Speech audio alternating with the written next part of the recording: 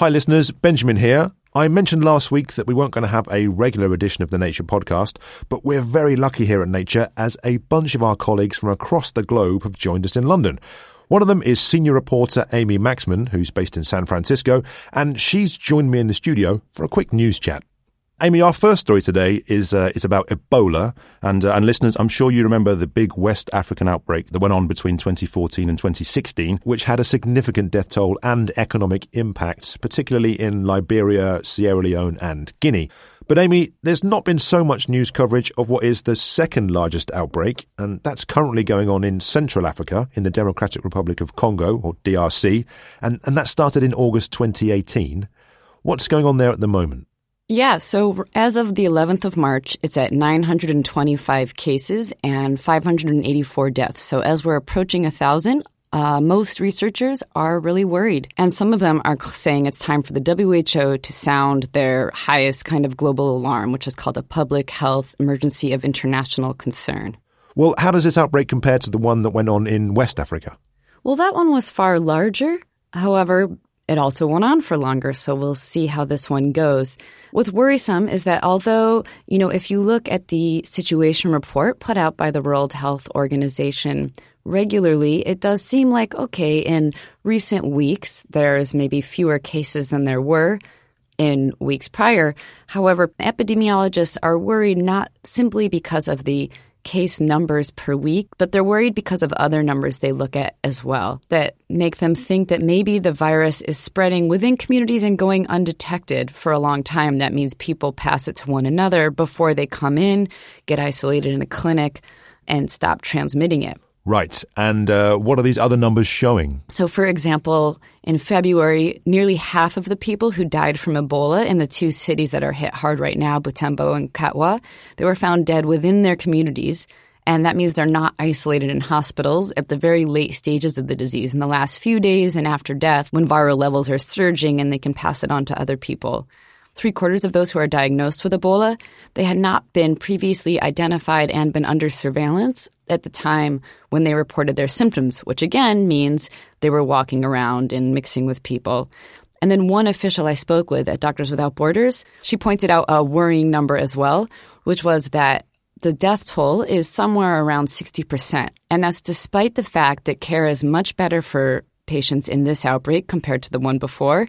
There's experimental therapies, there's a vaccine, and yet we haven't really made a dent in that number. And that's because people are showing up late. When somebody's in the very late stages, it's hard to save them. And why might that be? What these numbers are saying is that people are not going into clinics as soon as they show symptoms, which means they don't really trust Ebola responders. And when I spoke with a first responder who's a kind of a frontline worker on the ground in Butembo, he told me that they're being threatened every day. So in addition to at least 3 attacks so far on Ebola centers, he says that there's some areas where his team will be stoned, where they'll get little folded up pieces of paper that are death threats.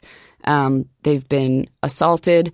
So all of this mistrust bodes really badly. And that also speaks to why there's people that are just found in their communities with Ebola. Well, clearly an awful lot going on then in DRC. What needs to be done and by whom maybe to contain this outbreak?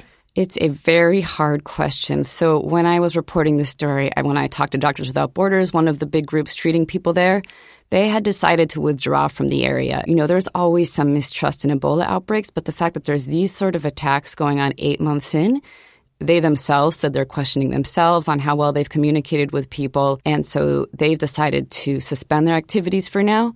I think other groups such as Lima were there. They've pulled out. The U.S., the U.K., they're not sending bilateral support there. So who's left? The WHO is there and the DRC Ministry of Health is there. And they're worried. So they're looking for support from UN troops to maybe, help secure their centers and also protect their people around their compounds. That's another fraught issue because you bring guns in and that might cause more mistrust. It's actually a genuinely very hard situation. There are some health policy analysts who are saying if WHO sounds this major alarm, there'll be this massive shift in support for the region. That's even controversial because on the one hand, some people think that's sort of what turned things around in West Africa.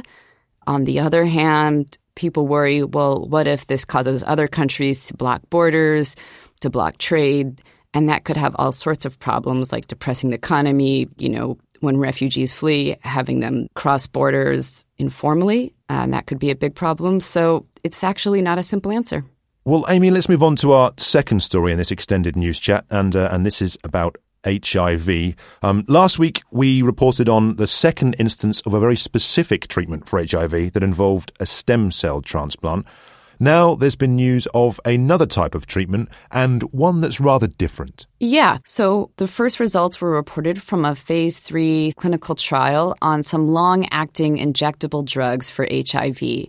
And researchers are saying this might herald a new era in HIV treatment in which rather than taking a handful of pills every single day, people could just take an injection of antiretroviral drugs once a month, and people are hoping to extend it to once every few months.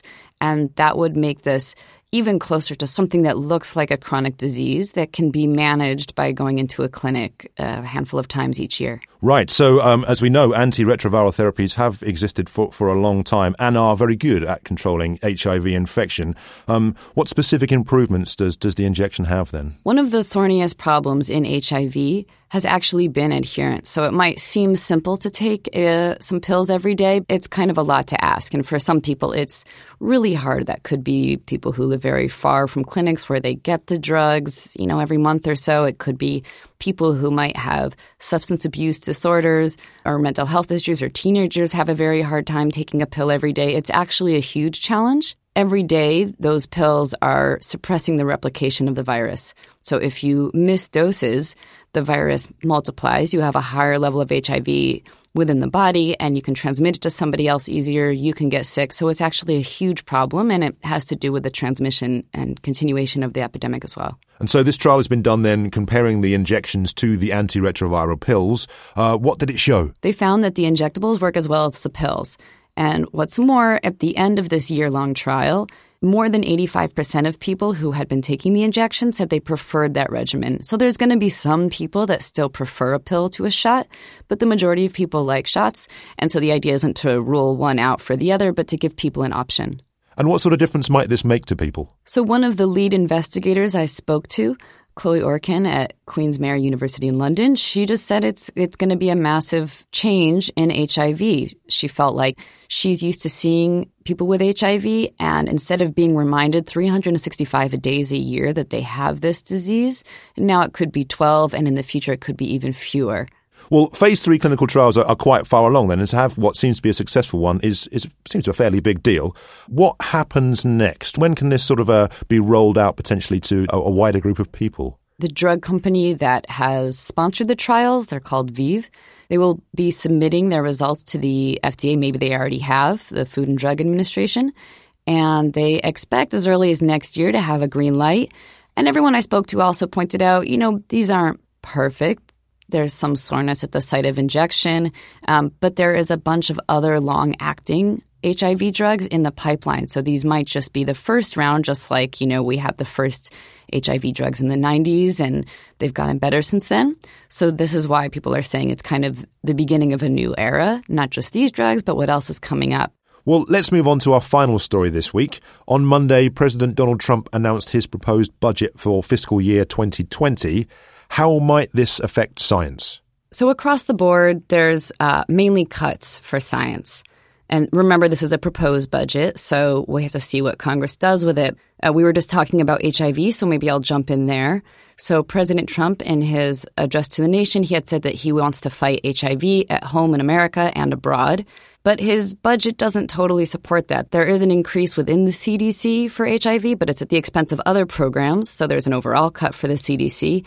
And he cut the National Institutes of Health funding across the board. And so that includes the institute that has HIV research. And he also made a massive cut to international programs that deliver HIV care. But moving on from HIV, to go back to National Institutes of Health, he puts a budget at $34.4 billion. That's roughly $5 billion below the current level. His budget request includes $7.1 billion for the National Science Foundation. That's 12% below 2019. $6.1 billion for the U.S. Environmental Protection Agency. That's a 31% drop from the agency's current budget. NASA has just a 2% cut, but it's now down to $21 billion. There's going to be steady funds for human and robotic exploration of the moon, but there's cuts to astrophysics research and other areas of research within NASA. So swinging cuts across the board then, but does anybody actually benefit from this proposed budget? The Food and Drug Administration does increase by $362 million, so that is an increase, and the plan furthers Trump's hopes to tackle opioid addiction, and also he put in $55 million to speed digital health technologies. So that is a win. However, Steve Grossman, who's deputy executive director for the advocacy group Alliance for a Stronger FDA, he's pleased with that increase, but he did note that the details of the budget are unclear. So just as with the CDC getting more money for HIV, there were cuts to other programs. And what about other researchers? Do they share these concerns? So right, no, they're not happy at all. They're only holding out, hoping that Congress, like last year, doesn't go along with the whole budget. For example, Benjamin Krinsky, who is Associate Director for Legislative Affairs at the Federation of American Societies for Experimental Biology, said, "I think it would be a disaster for science if it was enacted." Right. Well, I mean, what happens next then, Amy? This is, as you say, a proposed budget. What are the next steps? Soon, the Senate and House of Representatives will meet to discuss the proposed budget, and they'll decide which proposals to take forward. And researchers are, of course, hoping that just like last year, these cuts will mainly not be made. Well, Amy, thank you so much for joining me. Listeners, for more on those stories, head over to nature.com/news. That's it for this special extended news chat, and we'll be back next week with a regular show.